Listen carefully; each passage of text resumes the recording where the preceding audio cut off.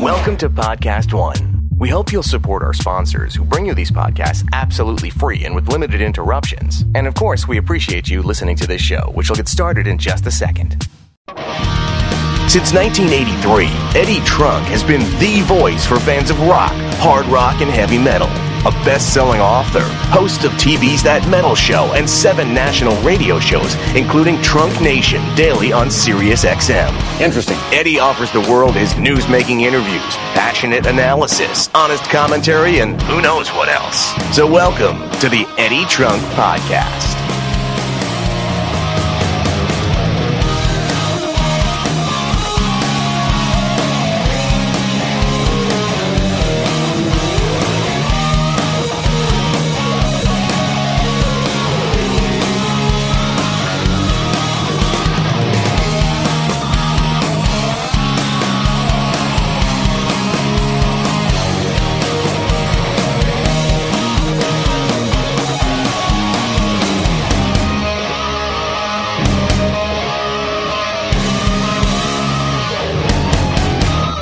Eddie Trunk here, and it's time for another edition of the Eddie Trunk Podcast. New every Thursday, podcast1.com and iTunes. You know the deal by now. If you are shopping on Amazon.com, be sure to do it by starting on my page, which is Amazon.com/shop/Eddie Trunk. Start all your shopping there, then go on to other areas of the site. I appreciate you doing that, and I appreciate you downloading and streaming the Eddie Trunk Podcast, which is free. Like I said, every Thursday at podcast1.com and iTunes. Another good interview for you this week. Coming up in just a little bit, you'll hear from Rob Zombie. Rob dropped by when I was in L.A. a few weeks ago. Rob Zombie were in the middle of doing some rehearsals for upcoming touring that they are doing with Marilyn Manson. Rob took some time out of his schedule just to sit in for an hour. We had a great conversation about a lot of things, including his next movie, which he just finished off shooting, and upcoming zombie record and his tour with Manson and all that sort of stuff. Always fun to talk to Rob, and I hope you enjoy that coming up in just a few. Some stuff going on other fronts. This coming Saturday, if you happen to be in Cincinnati, join me at the Venue in Cincinnati. I'll be doing my Q&A speaking show. Should be a lot of fun. Hope to see you there if you're in that area of the country. Also, next appearances coming up. July 13th, I am in Tulsa, the Ideal Ballroom, hosting Dokken. Back there again on July 28th, where I will be hosting a free show, excuse me, with Bisto Blanco. Also, if you're in South Florida, July 1st, join me at the Seminole Hard Rock, where I will be hosting Poison and Cheap Trick.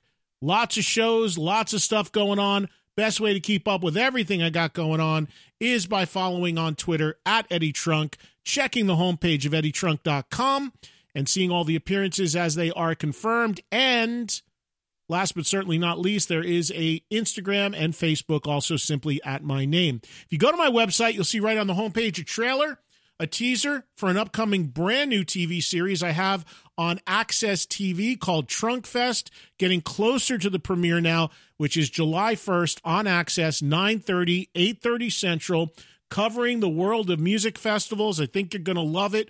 New episodes every Sunday, and it all starts July 1st on Access TV. Cannot wait. Appreciate you guys spreading the word about Trunk Fest. So, TV stuff coming. Bunch of live appearances coming. More things to be announced in the near future. And, of course, all the interviews you hear on the Eddie Trunk Podcast, courtesy of my daily show, which is called Trunk Nation and heard every day live on SiriusXM Channel 106 volume between 2 and 4 p.m. Eastern Time, replaying every night, 9 to 11 p.m. Eastern, and always on demand on the SiriusXM app. That's where the Rob Zombie interview that you'll hear originated that we did in Los Angeles a few weeks ago. Speaking of SiriusXM, other big news announced a few days ago, and that is that I'm going to be hosting where I can a brand new tour that's about to go out in nice venues, House of Blues venues and things like that, called the Hair Nation Tour, branded by the channel of the same name on SiriusXM, where I do a once-a-week radio show on Mondays. And the tour features Jack Russell's Great White, Bullet Boys, and Enough's Enough. It kicks off in September and runs into the first weekend of November. All the dates are announced. The tickets are on sale and go on sale if you're listening to this on post day tomorrow to the general public. And I will be making appearances in the following cities on the just announced Hair Nation tour. And those cities are Los Angeles, Anaheim, Vegas, Houston, Dallas, New Jersey, and Philadelphia. Those are the 7 stops of the Hair Nation tour that I will be attending and hosting. Can't make all the stops, but those are definitely the ones I will be doing, and I hope to see you out there if you are attending any of those shows. Information on eddietrunk.com in the music news section. So as usual, a lot of great stuff going on. Follow on my social media. I'll keep you posted because things are always changing. Things are always evolving. Things are always being added to the schedule, and I'll do my best to keep you posted that way. Like I said, and always tell you, Twitter, where I am up to the second and most active, and again, that is simply at Eddie Trunk. Good thing if you follow that and you care about my world or this world of rock music, because I do my best keeping you abreast of all the information as it comes in. So let's get a quick break here at the top of the podcast, and then when we come back, we'll set up the Rob Zombie interview, spend some time this week talking with filmmaker, musician, Rob Zombie on the Eddie Trunk Podcast. The Eddie Trunk Podcast.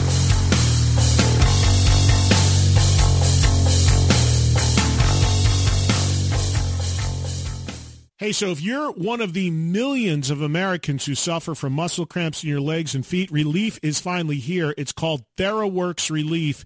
It is a topical foam that's clinically proven to relieve muscle cramps fast. Plus, with daily use, TheraWorks Relief can even prevent muscle cramps before they start, so you can get a full night's sleep or do the activities you love without having to worry about muscle cramps.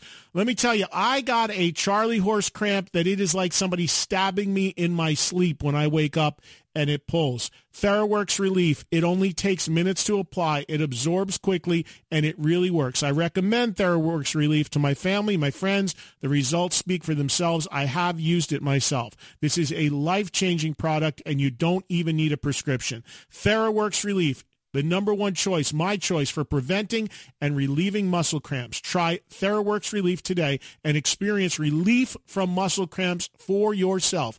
Get TheraWorks Relief in the pain relief aisle at select CVS, Rite Aid, and Walgreens pharmacies, or by talking to your pharmacist. Learn more at TheraWorksRelief.com. That's TheraWorks, TheraWorksRelief.com. TheraWorks Relief for your muscle cramps. This is the Eddie Trunk Podcast.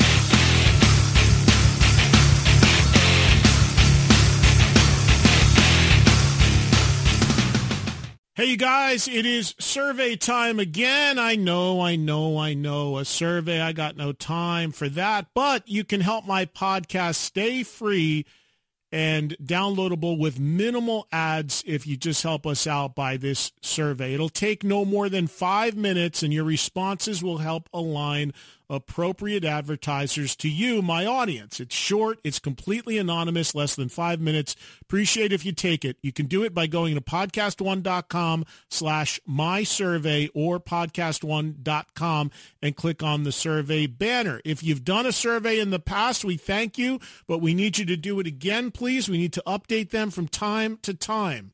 So I thank you on behalf of everybody here at Podcast One and the Eddie Trunk Podcast by checking it out and doing the survey for us.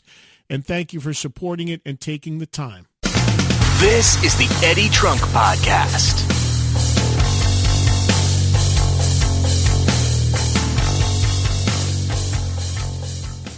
All right, we're back with the Eddie Trunk Podcast, and joining me this week is Rob Zombie. This interview took place about 3 weeks ago in Los Angeles. I was in L.A.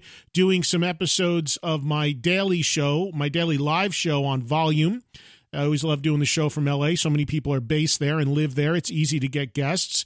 Rob Zombie's been on my show, TV and radio, many times over the years. He's always a lot of fun to talk to. He was nice enough to take time out of his schedule where he was rehearsing getting ready for the upcoming tour that he's doing with Marilyn Manson.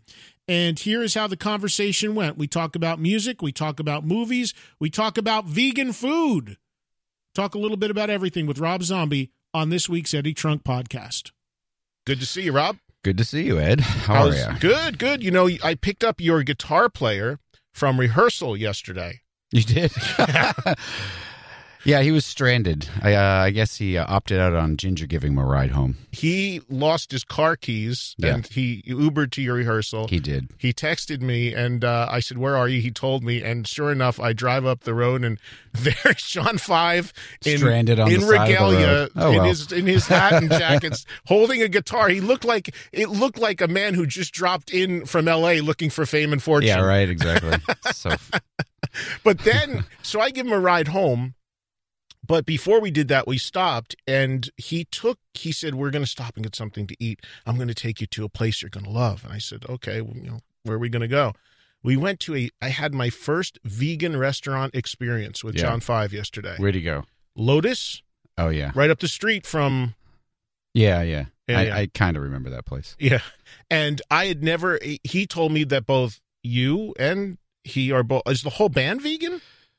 Almost. I mean, I was... Are you vegan? Yes, I started it first, and I got John onto it because John was having so many health issues due to the way he would eat, and they've all gone away now that he eats well. And then Piggy was on it, too, and Ginger kind of is like, whatever. He will, he won't. Ginger basically eats the same thing all day long. He fills his bunk with, like, cream of wheat and protein bars. He does. He's like he regiments every calorie he intakes. He's pretty funny. Yeah. So I never had anything like that because John's going to me. So you go, like, whatever the most decadent food you wanted, just order it in this version, and it's not going to be any different. And he's like, you want sesame beef, you want orange chicken, all that, and it was pretty good. I enjoyed it. I mean, I don't know if I'd go as far as he was in the sell of it, but it was pretty darn good. Yeah, I mean, vegan food's great. I mean, you can't really tell the difference. I don't remember that restaurant very well, so I don't know how great the place is. Yeah. But, yeah, I mean, it's the way to go, man. How hard is it to eat like that on the road when you're touring? It's super easy for me because we have a bus, so we pack the bus with food. I mean, obviously, day off, Sunday night in North Dakota, there's nothing to eat. I mean, it's if you're not prepared. I mean, I'm so used to eating that way and being prepared that I don't expect there to be food anywhere to eat, so I always have food with me. So you're carrying your own stuff on the road for the most part. But if you put stuff on the ride or at a festival and stuff, will you get it for the most part? Like if it's along the guidelines of what you want? Oh, yeah. I mean, they can do it. Most places are fine with it, because, the catering that we have every night at a show is ours to figure out. So, yeah, we always make sure they have what we can eat. Right. Well, you're here to not talk about catering and food, but boring. I think it's interesting, actually, because being on the road, I mean, I would think it would be a challenge to try to keep up with that. But if you're bringing your own... If you were just trying to roll into town and find something to eat, it would be a challenge. But, I mean, it's getting easier even with that because, we always find some place that's cool to go. It's usually like a process. But. Yeah. So speaking of the rehearsals, which I picked John up at, how's it been going? You're rehearsing for the live shows, basically? Yeah, I mean, we just hadn't played together in like 6 months because, we finished our last show and then I went into making the film. And I hadn't even seen those guys because once I'm making the movie, that takes me away from everything. So I thought, we'll just start some early rehearsals. And then in June, we'll start real rehearsals for tour in a real space with all of our gear and our whole thing. This was just to kind of get together and get the vibe going again. So it's important you to just have some sort of reconnection and keep the music side flowing a little bit while you're doing some movie stuff. Yeah, I mean, way in the past, like 10 years ago or more, it'd be more like I'd really shut everything down for years at a time musically to do a movie because it would take so long, but I don't do it that way anymore because I finished shooting the film, and now we're going on tour, whereas if I was stopping to edit the film and take it all the way through the end, that would keep me away for another year. And I don't like doing that. It's too hard, so I try to keep everything going at the same time. Let's talk about this film. What is tell us about it. What is it? Well, what the film is it's the third part of my sort of trilogy that started with House of a Thousand Corpses. It's House of a Thousand Corpses, then was The Devil's Rejects, and now it's this movie called Three from Hell. It's the third part of that series.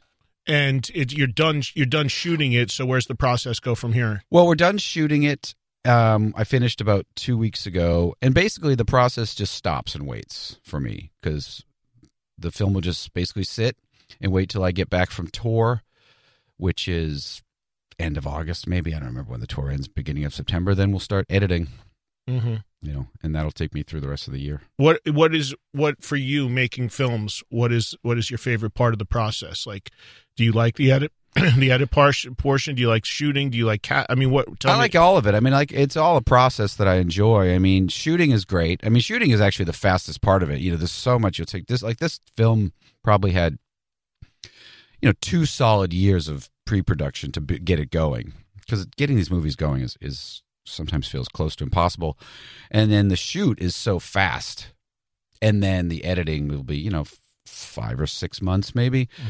But I like it. I mean, the editing, I have a studio at my house, and we just bring the editors there and all the avids and set up, and we just sequester ourselves away. It's actually the same studio we'll make the records in. We just really? Switch out the gear. Oh, wow. Okay. So where did you shoot this? Where location? We shot it in California. You did? Yeah. And it'll come out, your target to put it out is what, next year? Well, early next year, I would assume. We don't have an exact date yet, but early next year, yeah. Did you always envision that storyline as being 3 parts, or? Not really. I mean, every time I would finish a movie, like after the second one, I thought, oh, we're done with it. But I always think that with every movie, and then you kind of like live with it for a long time, and the movies sort of take on a life of their own. They start getting popular, the fans really start embracing them and the characters, and you start thinking like, well, what if it did this? What if it did that? But so yeah, this one, it's 14 years in between the 2 films, so it's been a long time. It wasn't really a rush to make it by any means. Yeah, and you wanted to do, you were going to do a hockey movie with Broad Street Bullies, right? Did that kind of go away, or you still want to do that? That's not going to happen. I mean, that's one of those projects where I don't own I don't have control over the property of the Philadelphia Flyers or anything like that. So as we were working on the project, and it just hit a lot of stumbling blocks, and basically we kept trying many, many times over years, and just seemed like this is just never going to happen, get people to kind of sign off on it. So for whatever reasons, I don't even, it's not going to happen as far as I know. Yeah. Ever. I mean, you wanted to, though, at some point. I think one of the things about that film that would have been interesting is it would have been the first one where you broke out of the horror genre and done something different. Do you still want to do that? Do you still want to make a film outside of the horror world? Yeah. I mean, as long as it appeals to me, I'm not like looking to purposely not make another horror movie or purposely make another horror movie. It's basically whatever material comes my way that seems like interesting, that fits something that I'd want to do. And because I get offered things all the time, of course I get offered a million different horror movies, and I always turn things down because it has to be you just devote so much of your time to it that you can't make a snap decision, because you're going to be doing this nonstop for 2 straight years or more.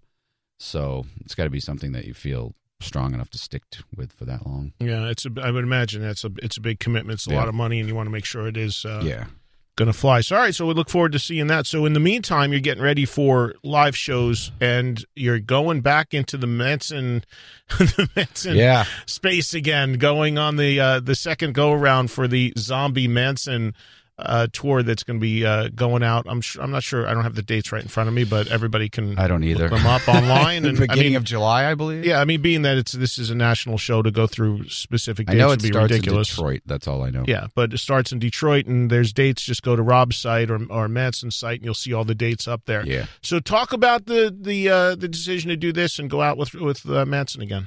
I always knew we would do it again. I thought, because the last tour we did together was great.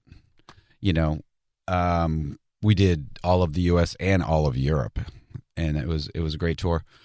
And it's already, I don't know how long ago that was. It was 3 or 4 years ago, but it was great, and we always knew we'd do it again at some point, because it's hard to find people to tour with. The number of bands, it's either us and Manson or us and Korn, or it's like it starts to be like you're just rotating through the same 10 bands all the time, it seems like. So this is always a good match. And this will probably be our biggest tour ever. Well, first of all, before we get to that, because I want to hear why, but you said the last time around with Manson was great and you enjoyed it, but it wasn't without its hiccup and drama, as everybody knows, that there was some sniping going on. Some stupid thing that went down. I think that was like literally the first night. It was early into the tour. It was early. I mean, maybe it wasn't the first night. It was in Detroit, which is funny because that's where we're starting. But you know, a lot of like people go like, oh, I thought those guys hate each other, blah, blah, blah. But what they don't remember is like we finished that whole tour and then did an entire European tour after it. So, you know, that was all worked out. Right. I didn't realize that. Yeah, we did. That was all worked out a long time ago. So, did you guys do some press together for this tour already? Did No. you do anything together? We did some interviews together the other day, but they haven't come out. Right. We haven't really done much. I've been just doing movie stuff. Right. And so what is your personal history with Manson? Do you remember the first time you saw the band and what you thought of it and saw him and saw him come out to the scene? The first time I remember even hearing about the band at all was back with White Zombie. We were playing a show and they opened up for us. But this was like we were still early on too. So we were in some sort of club type scenario and they opened up, but I didn't see them. I just heard I heard the name. Our drummer was like, oh, I just saw this band. They're really cool. And the name is, it's a cool name. So you remember it when you hear it. And that was the first time that this sort of the name was on the radar. I think probably first saw them like on MTV with something like, no, I don't know. I mean, maybe the Lunchbox video. I don't remember. Truthfully, I don't remember because they sort of like, you know, when they kind of hit with Sweet Dreams and stuff, it sort of was everywhere fast. But I don't remember the first time I saw them. I think the first time I saw them was, there was a tour. It was like Danzig, Korn, and Manson. And I think I saw them at Universal Amphitheater, like whatever year that was. That was pretty early. Mm. So as a fan of theatrical rock yourself, what were your impressions when you first saw them? What were your I thought thoughts? it was great. I mean, I thought the records sounded great because they were made well and they were super chaotic and crazy, and live it was great. You know, I could see why. You know, it was a good show. Yeah, and I always thought it was really good.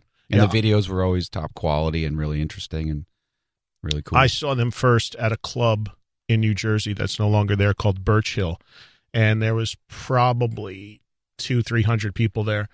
And it was very early on. Yeah. And I had no idea. I just liked the record. The record had just come out, the first record. Which record was that? The Portrait of American Family, yeah. The first album. And somebody from Interscope sent it to me. I was like, this is cool. I like it. Because the thing I liked about what Manson did at the time that he came out was that was the height of the shoegazing, no show, no. Was it? I don't even remember anymore. Oh yeah. There was no what year show. Was that? Ed, look up what year Portrait of an American Family came out from Manson. I got to think it's like 90s, early 90s, 90. 95, 94? 3? I have no idea. I can't remember. The time frame on everything is confusing me to me too. now. I'm terrible with this, so I could be way off. But I do remember working in radio at that time. Everything sounded the same. Everything looked the same. Maybe 93. Wait a sec, 94. Possible. You were and close, then like, Rob. here's this guy coming out, putting on a show, dressing up, and doing this whole bit. And I was like, wow, this is crazy. So I go to see him, having no idea what was going on. And back then, it was small club. I mean, it was crazy. I mean, people were physically being dragged out of that place, and he was cutting himself, and he was hitting people with the mic stand and dragging people by the hair off the side. I had never seen anything like that in my life. It felt legitimately dangerous. It was crazy, and it was. There was shit flying around up there. It was absolutely nuts. Ed, do you have a year on that? 94, like I said. 94. Oh, okay, so yeah. there you go. I mean, all that whole grunge thing was full go. And anybody putting on any sort of show at that point was like, looked at crazy. And then this guy comes out putting on a show. It was crazy. Yeah. It was really interesting. So I think it's great. I think it's great that you're doing it again. Now, here in the U.S., are you going to go outside of the country with it again or just here? We don't have it booked yet, but we probably, I don't know if we will. Actually, I don't know. I would like to, but I don't know if we are. And are you closing or is he closing? How's that working? I'm closing. You're closing. Yeah. Is there a third act? There is an opening There act? is, but I don't remember who. Okay. I can't remember who. But no, I mean, but it's like, it's a co-headlining, so both bands are doing their full show. Right. But I'm just closing every night. Well, this way you get the darkness. That's the idea, I guess. Oh, yeah. Well, I guess so, because we're outdoors. I Yeah. was thinking we were indoors the whole time. Yeah. So you said one of the biggest tours you ever did. Why is that? From a production No, standpoint? just ticket sales. It's just crazy. Oh, okay. I mean, it's just blowing out like crazy. It's amazing. Do you worry about that when you go out on a tour? Because there's a lot of tours and a lot of shows out there. Do you have any? Do you get concerned? I mean, about how it's going to do. And Well, yeah, of course. I mean, you don't want to go out there and have the tour stiff. That would be a bummer. But there are a lot of tours this summer. There's a lot of tours, and you try to put together the best package you can, the best bang for people's buck. But you never know, and sometimes it's surprising. Even the last tour we did. I forget what we called the Return of the Dreads tour or something with Korn. We were like, Jesus Christ, this is because we've done a lot of tours with Korn, the two of us together. It was the biggest one. So it's weird right now even though everyone's like rock music is completely not popular anymore and it's dead and no one cares about this or that. These have been the biggest tours ever in the last bunch of years. So something good's happening. That's great to hear. One more thing, maybe let's go have some calls from the audience too. So we've got July 11th. The tour starts in Detroit. Yeah, that's it. Okay, so we That know sounds that. familiar. And Twins of Evil tour. The first one was 2012, so that's 6 years Holy ago already. crap. That is crazy. I thought it was like 3. Yeah, that's wow. Okay, so all right, we're getting some information coming in from our folks in New York. So there Scary. you go.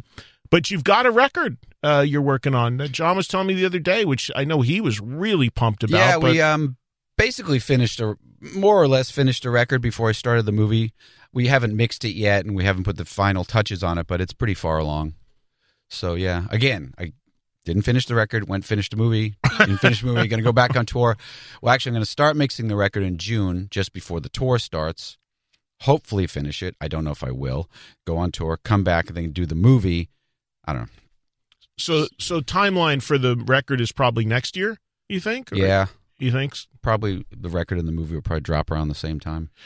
And what's your take on, like, you've got a hell of a catalog now between the White Zombie stuff, between your own stuff. We were just looking at this box set that we're going to give away, which is like 11 records. I know. I was which actually is just surprised. Rob Zombie. Yeah, I'm surprised that I made that many records. Yeah, which is crazy. But what's your take on making new music as an artist? Every time I have an artist in here and I talk to them about making new records, especially if they have a catalog of a lot of records already, it's almost split down the middle. Half will say, I need to still make new music. I'm an artist. That's what I do. I don't care if anybody buys it. I don't care if anybody plays it. I need to make new music. Others will say, fuck it, who cares? When I play a new song, people go to the beer line anyway, and nobody wants to hear it and whatever. So obviously it's still important for you to make new music. It's incredibly important. I mean, I think people that think it isn't important have lost the idea why they're in a band in the first place. But we get together. I mean, for us, in a funny way, it seems like nothing ever changes. 30 years later, here we are in some crappy rehearsal space that's too loud, going deaf, playing music. It's, we never change anything. We don't decorate our dressing rooms. We don't do anything. We just want it to be the same. If you looked at us in the dressing room 10 years ago, 20 years ago, it never changes because it's like there's something about remembering why you're doing it. Yeah. We have one bus. We all jam together. We don't separate. We all stay in the same dressing room. We all eat together. It's a band, and we do everything like a band. And making a record is important, I think, because if we try as hard as we can with every record to make a great record, that's what we do. Is it like the days where you could sell 3 million and it's on MTV every 5 minutes? No, but it's different too. At the same time, you go, okay, well, a couple million people watch this on YouTube. It didn't get, none of these old records got spun 1 million times on MTV. Mm-hmm. It's just how you approach it. Like on the last record, we made more videos than we've ever made for any record. We promoted it heavier, and the new songs connect in the set just as good as the old songs. People don't leave, but at the same time, maybe people that have been fans for 30 years go, oh, I don't know the new songs, but the front row that look like they're about 14 know the new songs. Mm. So to me, it's like you just have to keep trying to reinvigorate your fan base. You don't want to go just shit out some record. Oh, nobody cares. You have to care. They're only going to care as much as you care, right. I believe. And if it looks like we put a lot of work into everything and we care and we promote it, people get on board. It always works. I mean, our set is filled with songs from every single record. and they all seem to work just as good. Yeah. But you have to slowly introduce them, get people on board like anything else, because of course someone's not going to like a new song as much as some song they've been listening to for 25 years. Right. But that's your thing. But I see so many bands just throw their hands up and they go, oh, it's not worth it anymore. Well, it could be if you changed your attitude and went in and thought, like, let's make the greatest record humanly possible. I mean, I don't understand why artists have to decide, like, oh, their best days are always behind them. It's always behind them. That's how they always talk. Or they can blame everything. They blame the internet. They blame the crowd. They blame this. They blame, in the 80s, everyone blamed MTV. I remember hearing all the, the guys then like, oh, man, we don't want to make videos. We're not video stars. And I'm like, Jesus Christ, man. Right. Right. Well, we both just do your thing and stop crying all the time. Well, we both are fans of old school rock acts and stuff. I have a thing where I feel, and I agree with you about new music. I love new music from bands that I like. I mean, I look forward to it. I play it. I support it. I like it. But one of the things that I feel is that I don't like is when bands that I love stay too long at the party, as I call it, meaning that they become a shell of what they once were, and it's kind of like there's one original guy and they can't. Well, that that's guy a can't different sing. scenario. A totally different scenario. But my question to you about that is, as you're a high energy performer, you bring it when you play live. You take care of yourself. You're meticulous about your craft and what you do, and you're still in great shape. But do you think about that? I mean, you're probably around the same age as me, early 50s, right? I'm 53. Same exact age as me. So do you start thinking about that, because you can't be the guy, at least in Rob Zombie mode, that sits on a bar stool with an acoustic guitar and croons? No, I mean, you have to be realistic with yourself as to what you're trying to do and take it seriously. And yeah, if you're going to go, oh, I'm just going to, gain 100 pounds and do this and that and slosh around on stage. Well, yeah, okay, that sucks. Yeah. But we take it seriously. Like, we all go, we talk about, like, okay, we got a tour coming up. So everyone's working out more. Everybody's getting in shape. Like, we take it seriously. It just doesn't happen. Right. I saw the Stones, I don't know, it was now, I'm just trying time, but it was a couple of years ago. It was at O2 Arena. And yeah, okay, they're not 20 years old, but Mick Jagger's great. Amazing. Because he cares. He isn't accidentally that guy. Right. He cares. He keeps himself in shape. It matters to him. And people don't, it matters to me, and it's like, we look at it and we talk about it all the time, and you have to pay attention. You can't suddenly just like let it slide, go, well, the fans will forgive that, so we'll let that one go. They'll forgive that. At some point we may go, you know what? It can't be what it is anymore. So either you got to figure out a way to get older with the band and not just throw your hands up in the air and say, who cares? And I don't know, but that's everybody's different choice on how they want to handle it. But it doesn't have to be that way. You just don't be trendy. Because I was talking about the other day, I was like, everyone's like, well, you get old, it changes. And I was like, what? The one person who I thought was always stayed sort of the same was Lemmy. Like, when you look at Lemmy in Hawkwind and you look at Lemmy like towards the end, it's like the same guy. Yes, he got older and he was ill, so he couldn't perform to the level that he could perform. That's just life. But when you watch something like Decline of Western Civilization, that documentary, everybody looks goofy except Lemmy, because he was like, this is who I am and I don't give a shit. Right. And that's how we feel. And if you just stick to who you are, you go in and out of fashion, but it's when bands are chasing, like, oh man, quick, everyone tease your hair. You just lose the plot on what you're about. And, that guy didn't lose it. He was always that guy. The other thing about Lem is the fact that he, for a guy that was so well known for his drinking and his partying, and I mean, he died at 70 years old, and that's more like, in the way he lived, that's like making it to 140. It's pretty amazing. But here's the crazy thing. You never heard, like, the guys that were like that, you would hear all the stories and stuff, and he was like, he was fall down drunk in this place, and he couldn't stand up, and he was holding on to the bar. You never heard that about Lemmy. He always operated at this. He looked the same, but he always operated at the same plane. He never went over the edge. You never heard stories of Lemmy fall down drunk. Well, I guess, without knowing anything about it, that, he was like, okay, I know my limit. I know where I'm going to maintain, where I'm drinking when I want to drink, and I'm sitting here playing the poker machine or whatever, and I'm fine. I don't need to like sit here until I throw up on the poker machine and fall down and crack my head open, like He an amateur. operated. He found his cruising altitude. Yeah, and he he's fine stayed there with it. for 55, 60 years. Yeah. and never went above it or below it, and just stayed there. Yeah. It was amazing. I mean, I spent so much time with the guy and interviewing him at times, and it was just like he'd have his Jack, he'd have his Coke. He just was all, like you said, visually he was always the same guy, but the way he was always the same. And the band, I mean, right to their last record, it's a good record. Yeah, I agree. Oh yeah. And sometimes I think like people just get tired of things. Yeah. Like that record's as good as any record they ever made. It's just like, okay, well, how long can you? It's hard to keep people interested if you made 30 records and they're all this great. Still, people lose interest. It's hard to maintain an interest in something for that long. I find myself waning with interest in things and coming back and refining it. You can't I'm actually amazed when people are on like 10 about something. I'm like, you're still that excited about Star Wars 40 years later? How is that even humanly possible? Well, you've got a guy in your band who he showed me his Kiss room yesterday at his house. So in John, so you got a guy. He's but I still feel like excited. That's come back with him. Like he always liked Kiss, obviously, and he used to have a lot of stuff, and then he got rid of it, and then I think he sort of refound being excited about it again. Have you seen his Kiss room? Yeah. It's impressive. I mean, it's not Gene Simmons level, but it's impressive. Yeah, Gene wins in the Kiss room. That exactly. But yeah, I'll talk about it later. But I went to John Five's house last night, and he showed me his Kiss room, and we played his Kiss pinball machine, and I was jealous as hell because his pinball machine worked really good, and I don't have one, and I really want one of those. So, all right, we got to take a break. We'll include you in the conversation. We'll grab a few phone calls.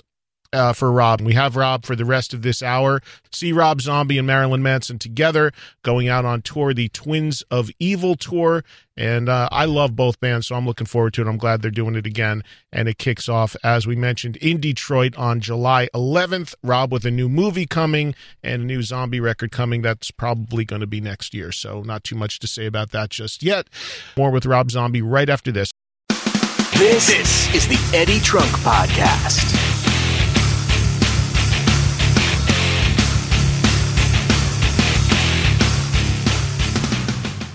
Here are some useful car tips you might not be aware of. A coffee filter and a little bit of olive oil can clean your interior, removing excess weight from your car. That'll improve your gas mileage.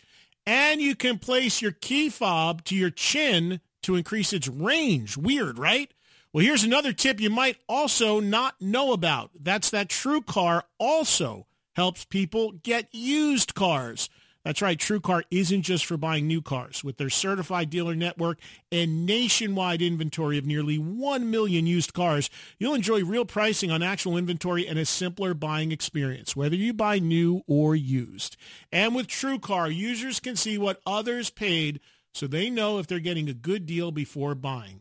They're also more likely to enjoy a faster buying experience by connecting with the TrueCar certified dealers. So when you're ready to buy a new or used car, check out TrueCar and enjoy a more confident car buying experience. Some features are not available in all states. This is the Eddie Trunk Podcast.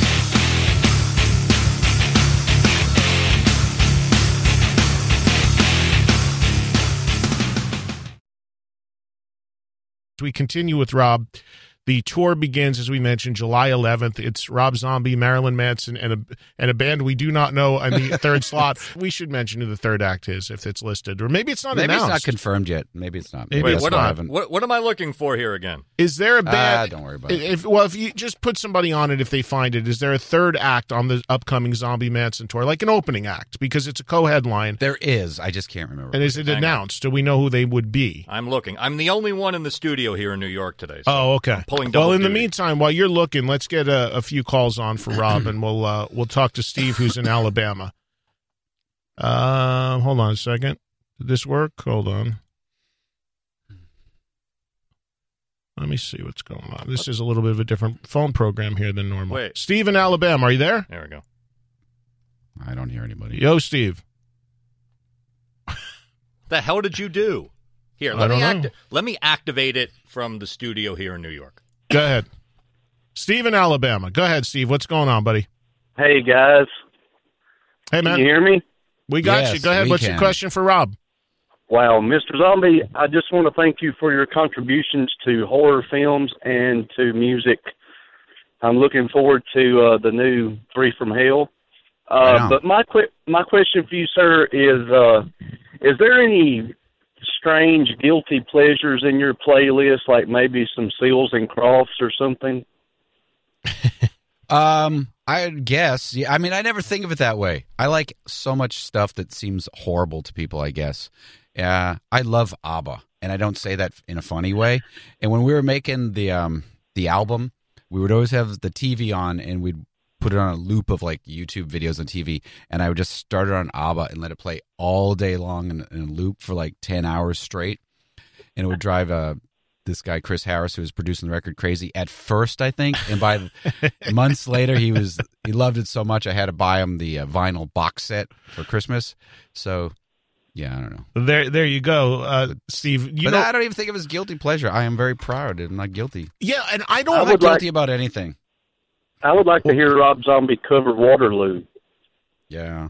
Well, I that wouldn't do it justice. Metallica. Did you see Metallica did Dancing Queen the other day No. on Oh, stage? geez. But is that just Robert and Rob, Kirk? yeah, Robert and Kirk going out there and doing they've been that bit. Take Yeah, on Me and all kinds of weirdo things. yeah. Whatever country they're in, they're playing something synonymous with that country. So Take on Me, they did They did Dancing Queen, they did.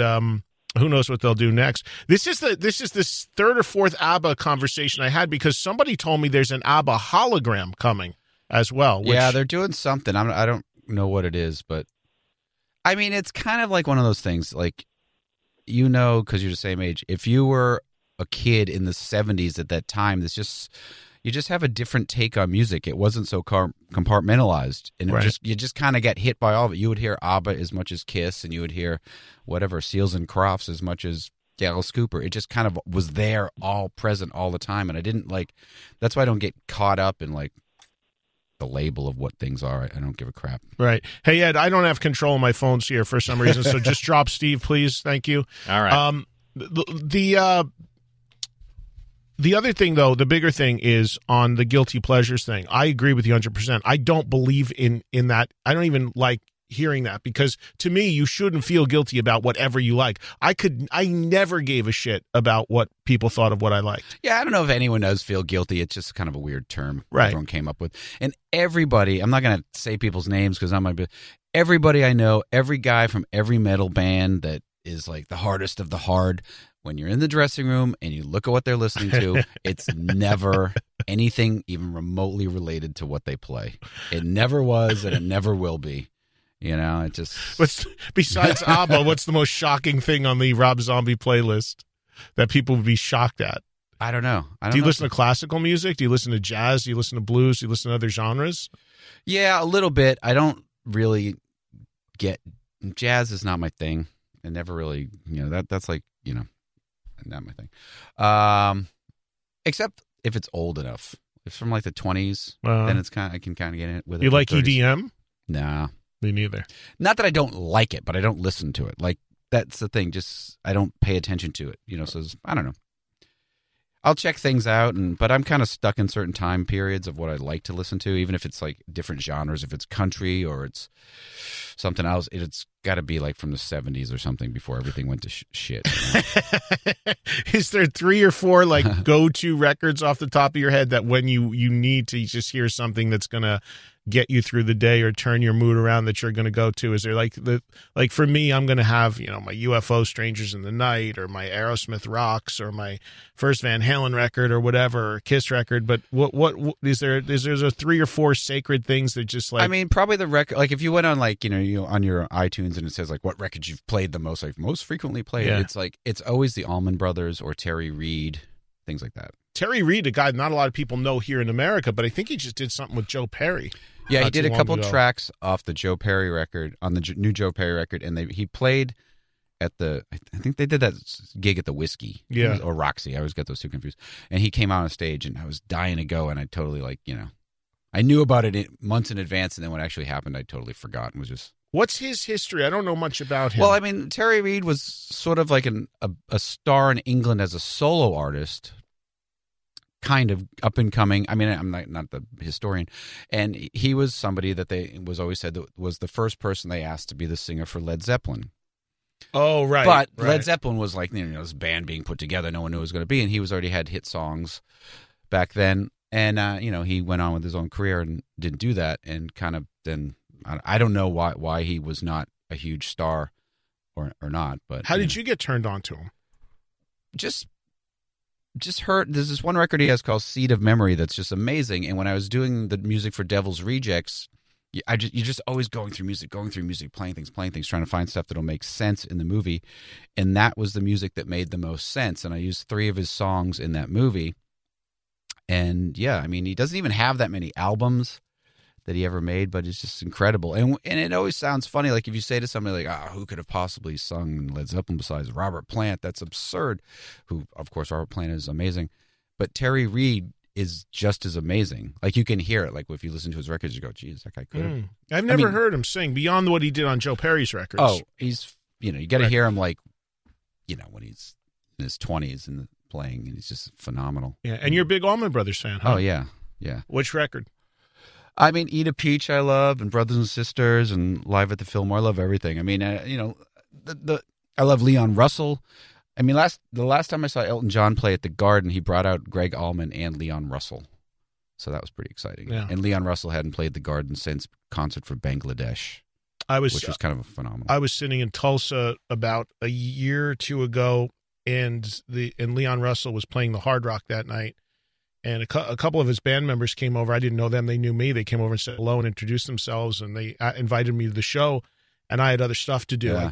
I couldn't go, and it bummed me out because now it was literally like a month later that he died. Yeah, and that would have been seeing him in his home turf there in Tulsa. That would have been cool. Yeah, I got to see him because the year I inducted Alice into the Rock and Roll Hall of Fame was like the best year to ever be there. Because it was Alice, it was Leon Russell, it was Tom Waits, it was Neil Diamond. I mean, it was just so I got to see everybody play. Yeah. It was phenomenal. Hey, we got to hit one more break here, and we'll come back. We'll have a few more minutes with Rob Zombie before we let him get out of here. The Eddie Trunk Podcast.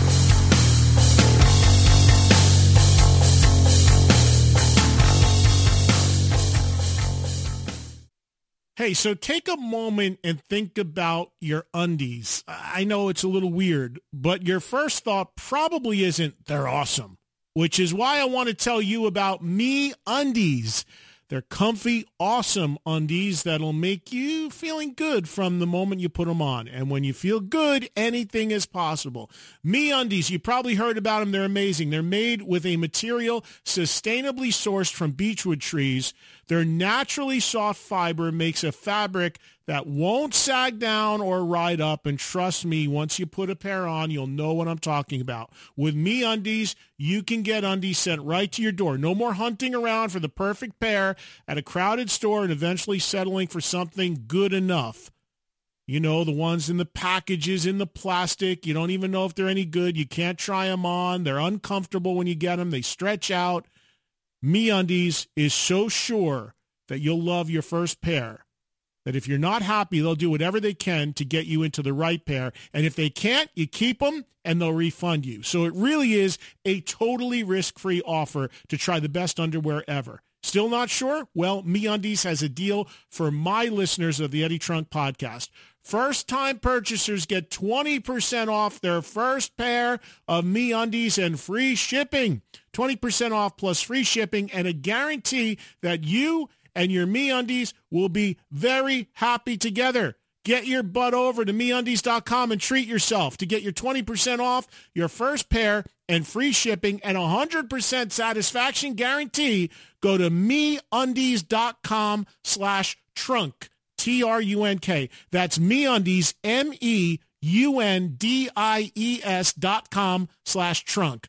MeUndies.com/trunk. This is the Eddie Trunk Podcast.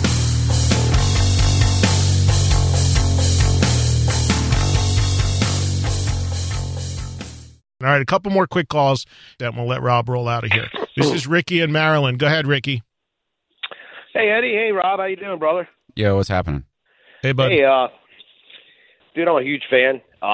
Saw you guys for the first time back in August of '96. Pantera opened up for you guys at the Jiffy Lube Live. Back then it was called Nissan Pavilion. They've changed the name since. But, dude, that was an incredible show. It was really memorable because when you guys came out, you had this big, huge display thing that lit up. It had the 666 on it. And Probably. Sounds about right. Soon as that thing came on, all of a sudden, dude, there was like lightning all through the sky. It was freaking, because it was an outside venue, and it scared the shit out of me, man. And I was like, wow, these guys are intense, man. They lit up the sky with lightning. Yeah, you know? And, can't mess with the forces of darkness, can you? Shit. Every time Rob lit that sign up on that tour, lightning came down. Yep, it's crazy. So That's his own personal lightning machine, Ricky. Thank you for the call, man. Appreciate that. Let's say hello to, this is Eric in Kentucky. Go ahead, Eric. Hey, Rob, I'm excited to see you again in Cleveland. I saw you last year there at the House of Blues. It was like a smaller type.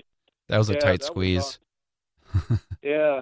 And I was just wondering, do you ever put The Great American Nightmare in the set anymore? Because I've seen you a few times, and I've never seen you play that. We never play it. We played it like once or twice because sometimes the guys in the band are like, we should totally play that. We should totally play it. And we play it, and I'm like, see? As much as people love Howard Stern and they hear that song, we play it, and it seems like nobody knows what the fucking song is. So we're like, that's it. We're never playing it again. The last time we played it was actually at Howard Stern's 60th birthday party. I can't hear the song anymore without thinking of Howard start to talk over it about 30 seconds in. Yeah, we'll just let Howard have it. That's the only place you'll ever hear it again will be at the beginning of the Howard Stern show. That's what I mean. Like, I've heard that song more than probably any other song It's probably got more airplay than any Rob Zombie song ever, actually. That song has probably got, more air. The first 20 seconds of that song, anyway, have got more airplay than any song ever. Well, you never know when he's going to come in and talk over it. Like, he could come in right at the top, or I've heard it go all the way to, actually heard it go all the way to the end, where he's had to put another music bed on because he's just not ready to turn the mic on. That's funny, yeah. I mean, that song's pretty old. I mean, we did it like almost more than 20 years ago. Yeah, he always likes to sing over the top to it. Yeah, motherfucker. It's so funny. Thank you, Eric, for the call. He's it's crazy. We work, of course, on the same platform or the same company and everything. And he is, without, people talk about influence, everything. He's without doubt my favorite all-time radio personality. Oh, yeah. And had a huge impact on me growing up. Even though I was in radio pretty much the same time he was, I've never met the guy. I've never met the guy. I've been on the show on the phone, and he's had me on one or two times. I've never met the man, and we're even in the same building. That's but strange. He has his compound back in the corner and all that. Which, if you've been up to the building. He's got that zone. Totally. And I know so many of his people and stuff, but I've never actually. I was going to say I had a chance to shake the man's hand, but I also know he's a germaphobe, so it would be the fist bump out of respect because I understand that as well. Let's give him a big hug. One more quick one. This is Eddie, who's in New Mexico. Hey, Eddie, you're on with Rob Zombie. Hey, how's it going? Thanks a lot, man. How y'all doing man. today? We're great, man. Yeah, Rob. Hey, thanks a lot, man. It's a pleasure to talk to you, man. Seen you in El Paso, Texas, several times. My favorite shows was when you were on tour for American Witch. Yeah. Like the way it was pretty much a stripped-down show where it concentrated mostly on the music. Are there any plans on doing something like that in the future? No, we've stopped concentrating on the music, and now we're concentrating on the show again. I mean, probably not, but you never know. For a while, we were kind of into stripped down thing, and then we built it all back up to Big and Crazy, and we're still with Big and Crazy. That's a tough spot for you, though, because, and I know this from talking to fans, I know this from talking to people who have gone to shows that you've done, is there's a segment of people that are fine with that, and then you built up this show so much that people expect that, and then you go and if you scale it down or you go into something else, he's shortchanging the audience, he's so there's really no winning, and also how big can you go? We really don't scale it down anymore. The only time we really scaled it down, which is so funny, was when we did Ozfest 2007. That was really the one time we scaled it down for one tour. Right. And people still ask, is it scale? I'm like, we did it one summer like 11 years ago, and everyone's, so that's, sometimes in Europe it'll get a little more scaled down because the price of shipping everything over there, and it always gets damaged anyway, so you can't use it. It'll be a little more stripped down, but the U.S. is always big and ridiculous now. Have you thought of are there going to be some new things introduced on the tour coming up with Manson theatrically? We're still working on it, still pricing it out, to try to figure out how to, not go bankrupt. You were never a pyro guy, though, right? Did you ever do a lot of fire stuff? Tons. No. You did? We always did. Why did I not think that? I don't know. Recently? Always, yeah. We did tons of pyro, starting with White Zombie, all through Rob Zombie. The last couple of years, I kind of do it sometimes and don't. Right. Because it starts becoming, the pyro became really a nightmare. Well, this is even old, but like right after 9/11, that became such an issue, doing pyro. It's like everything became an issue in venues. And so, yeah, it can be a pain because it's expensive, and you get there and the fire marshal's like kind of shuts it down. This and that. You're like, ay. Rammstein's got the lock on the fire stuff, man. Somebody showed me some video of this thing that the most recent concert film they did with the pyro, and the Jonas Ackerlund directed video, and this crazy concert video. And somebody told me they actually they now are actually licensing out their pyro. Well, yeah, I think they have their own company. They're actually doing something. No, theirs are the most extreme ever. Well, huge thanks to Rob Zombie, who took time out to join me in Los Angeles recently. Again, that interview courtesy of my daily radio show, which is live on SiriusXM Channel 106 between 2 and 4 p.m. Eastern Time each and every day. It replays every night, 9 to 11 p.m. Eastern, and it is available on demand anytime you want on the SiriusXM app. You only get a tiny little taste of what I do on a daily basis here on the podcast. Hope you guys enjoy it. Hope you guys come on board on the radio side and get involved and listen live if you can. Thanks to Katie Irizarry. She is the producer of the Eddie Trunk Podcast. And I remind you to follow me on Twitter. A lot going on. More news and more things I can announce soon.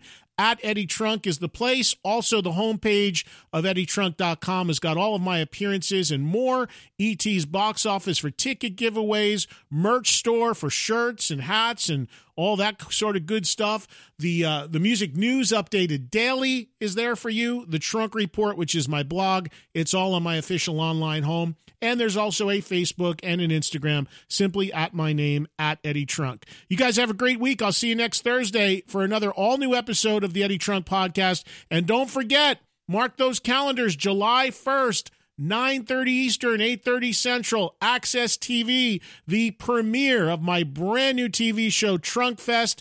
Get ready to set those DVRs. Can't wait for you guys to see it, kicking off July 1st. Have a good week, everybody. Catch you next Thursday for another all-new episode of the Eddie Trunk Podcast.